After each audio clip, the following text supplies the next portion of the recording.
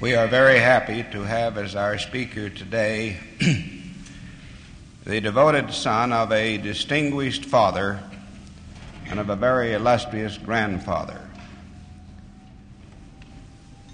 His grandfather, who lived at Cove Fort, round Fillmore, decided when his boys became old enough for high school education that he would bring them to the Brigham Young Academy in Provo.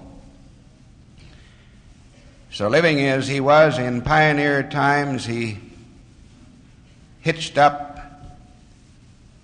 a team of horses to a white top, tied a cow behind the white top so that they would have milk to drink on the way to Provo, put his family in the white top, and brought them to Provo.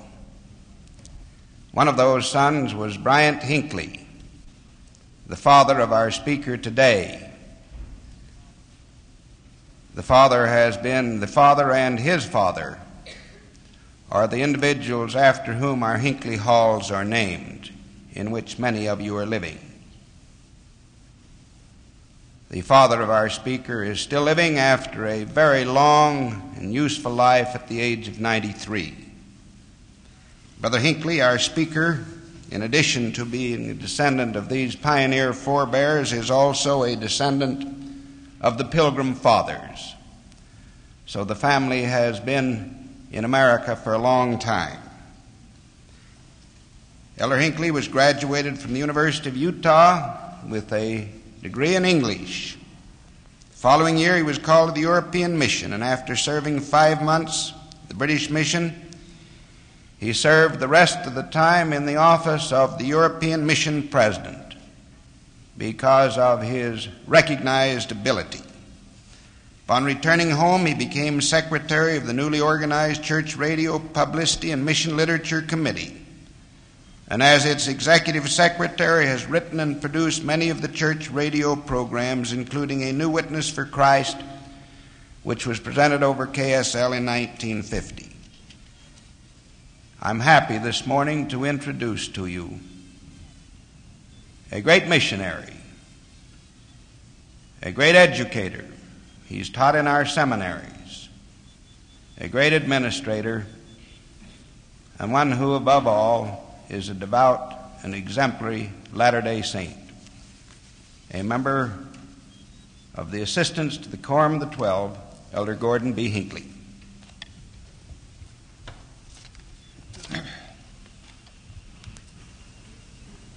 Brother President Wilkinson has talked about my father and grandfather. The only comment I can make is that the chip is never as big as the block. It's a delightful thing, my brethren and sisters, to be with you this morning. One can never look at a group like this and realize the great capacity for good that one man has in the world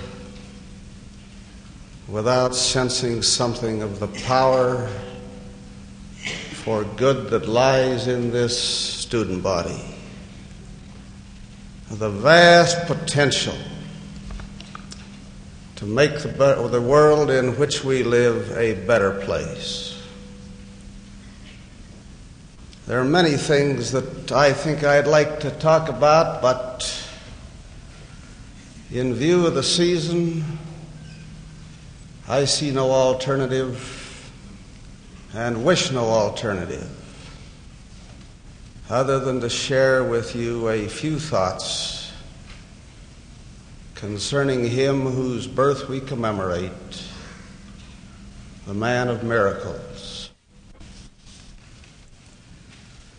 Though he healed the sick, raised the dead, caused the lame to walk and the blind to see, there is no miracle comparable to the miracle of Christ himself. We live in a world of pomp and muscle. This is the world of Khrushchev. the strutting world that glorifies jet thrust and far-flying warheads. It was seen before with all of its misery in the days of Genghis Khan, Caesar, Napoleon, and Hitler. In this kind of world, it is not easy to realize that a babe born of poor and unknown parents in a stable of the small community of Bethlehem, a boy reared as a village carpenter, a citizen of a conquered and subdued nation, a man whose mortal footsteps never reached beyond the narrow borders of his own land, who never received a school degree, who never lifted his voice in a great pulpit, who never owned a home, who traveled afoot and without purse, that it was he who was the creator of heaven and earth and all that in them are, that he is the author of our salvation, and that his is the only name given among men whereby we must be saved. That he should motivate men and women to brave the ocean and thread the wilderness as none other has ever done. That he should have inspired the greatest political system the world has known, under which all men are created equal and endowed with certain inalienable rights. That he should have inspired education and culture and mercy, as witness this and many other great institutions of learning, hospitals, and 1,000 charities that have blessed the people of the earth. That he should become the greatest power for peace in all the world. For unto us a child is born, unto us a son is given, and the government shall be upon his shoulders, and his name shall be called Wonderful, Counselor, the Mighty God, the Everlasting Father, the Prince of Peace. I bring to you this morning the question given the shouting mob by Pilate 2,000 years ago.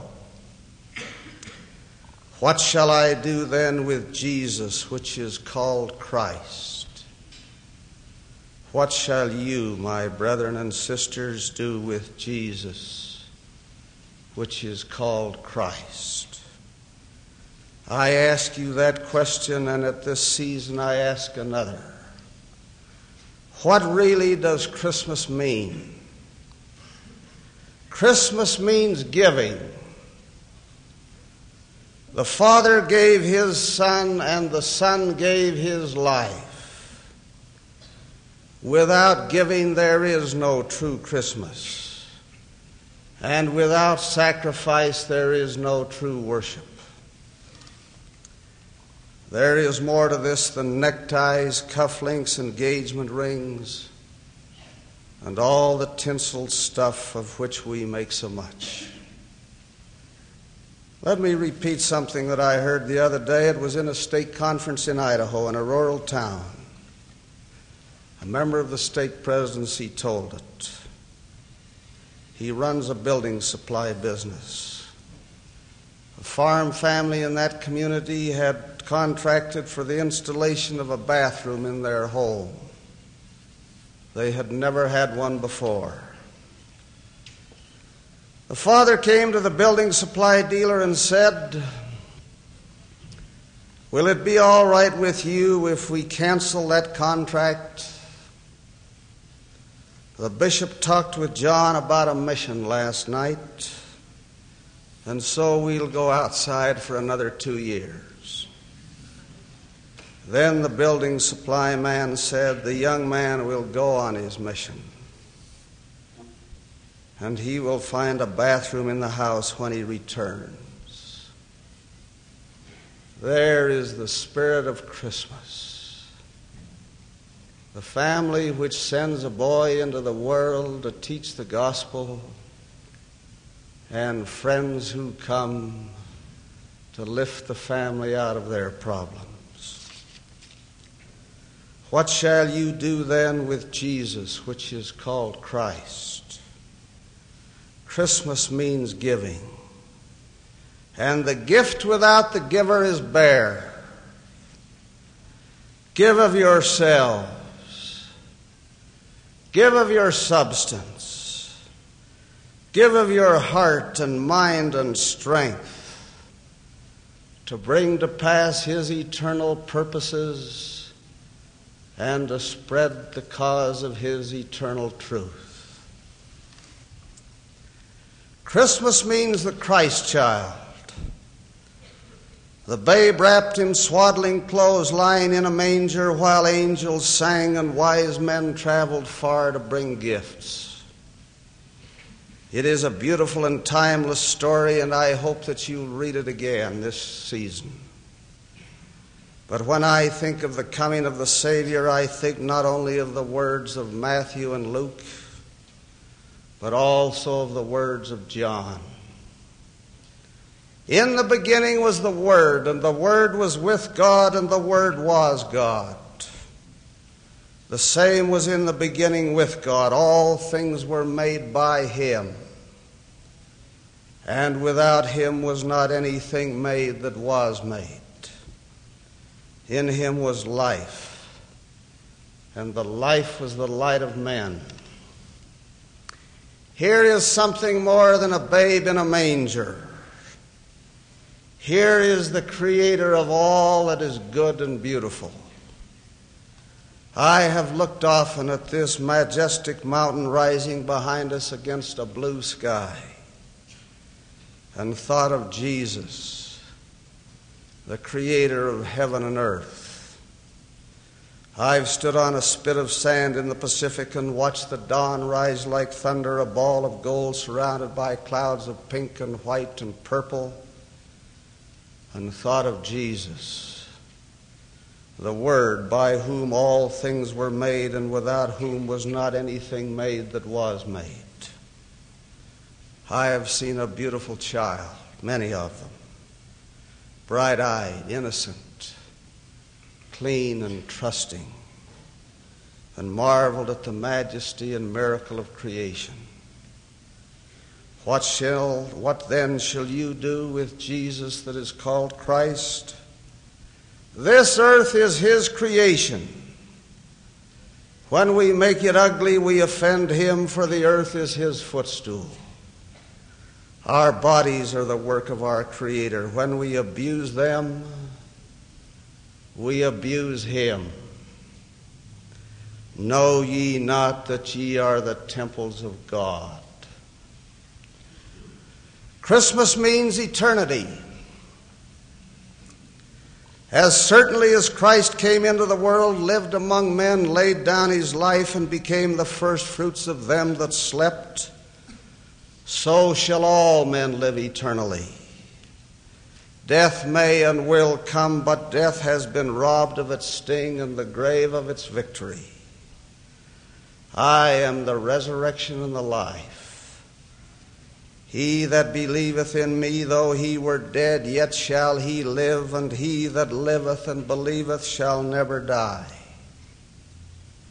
I stood a few days ago before the bier of a young man whose life had been bright with hope and promise. He had been an athlete in his high school, a student, I think, for 1 year at this university. A friendly, affable, brilliant young man. He had gone into the mission field.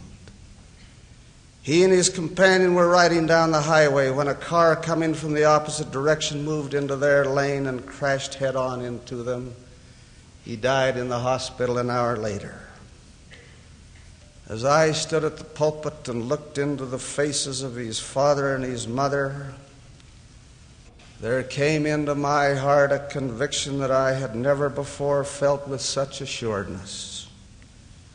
I knew as I looked across that casket that he had not died, but had merely been transferred to another field of labor to commence his mission so well begun here. What shall you do with Jesus, which is called Christ? Live today as if you were going to live forever, for you surely shall. Live with the conviction that whatsoever principle of intelligence and beauty and truth and goodness that you attain unto in this life, it shall rise with you in the resurrection.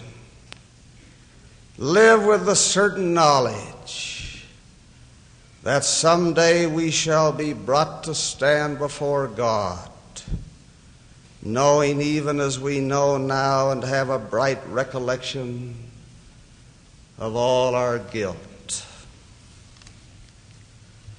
Christmas means compassion and love, and most of all, forgiveness. Behold the Lamb of God that taketh away the sins of the world. How poor indeed would be our lives without the influence of his teachings and his matchless example. The lessons of the turning of the other cheek, going the second mile, the return of the prodigal. These and scores of others have somehow filtered down to become a catalyst to bring kindness and mercy out of man's natural inhumanity to man. Brutality reigns where Christ is banished. Witness the pogroms of Hitler. Read the diary of Anne Frank, the Jewish girl who became the tragedy of a nation that forsook Christ. Read the tale of present-day Russia and China. Witness the devil-inspired meanness of those of our own land. What shall you do then with Jesus that is called Christ? What doth the Lord require of thee, O man, but to do justly, and to love mercy, and to walk humbly with thy God? Wherefore I say unto you that ye ought to forgive one another. For he that forgiveth not his brother his trespasses standeth condemned before the Lord. For there remaineth in him the greater sin. Christmas means peace. 4 years ago this month, I was in Switzerland. At that time, Russian tanks were rolling down the streets of Budapest, and students were being slaughtered with machine gun fire. I stood that day in the railroad station in Bern, Switzerland. At 11 o'clock in the morning, every church bell in Switzerland began to ring. And at the conclusion of that ringing, everything stopped. Every car on the highway, every bus, every railroad train, that great cavernous station became deathly still. I looked out the front door across the plaza. Men were working on the great hotel that stands across the street, standing on scaffolding with bared heads. Every bicycle stopped, and every man and woman and child dismounted and stood with bared and bowed heads. And then after 3 minutes of reverent pause, trucks, great convoys of them, began to roll from Geneva and Bern and Basel and Zurich toward the Austrian border and across Austria to the Hungarian border, laden with supplies, food and clothing and bedding. And the gates of Switzerland were thrown over to refugees. As I stood there that December morning, I couldn't help marveling at the miraculous contrast. The devil incarnate, as represented by the oppressive power of the communists, mowing down students on the streets of Budapest, with the spirit of a Christian people in the land of Switzerland who bowed their heads in reverence, then rolled up their sleeves to provide succor and salvation. What shall you do then with Jesus, who is called Christ? Blessed are the peacemakers, for they shall be called the children of God. He whose birth we commemorate this season is more than the symbol of a holiday. He is the Son of God, the Creator of the earth, the Jehovah of the Old Testament, the fulfillment of the law, the Redeemer of mankind, the King of kings, the Prince of peace. And now, after the many testimonies that have been given of him, this is the testimony last of all which we give of him, that he lives. For we saw him even on the right hand of God, and we heard the voice bearing record that he is the only begotten of the Father, that by him and through him and of him the worlds were and are created, and the inhabitants thereof are begotten sons and daughters unto God. To which testimony I add my own this Christmas time. In his holy name, amen.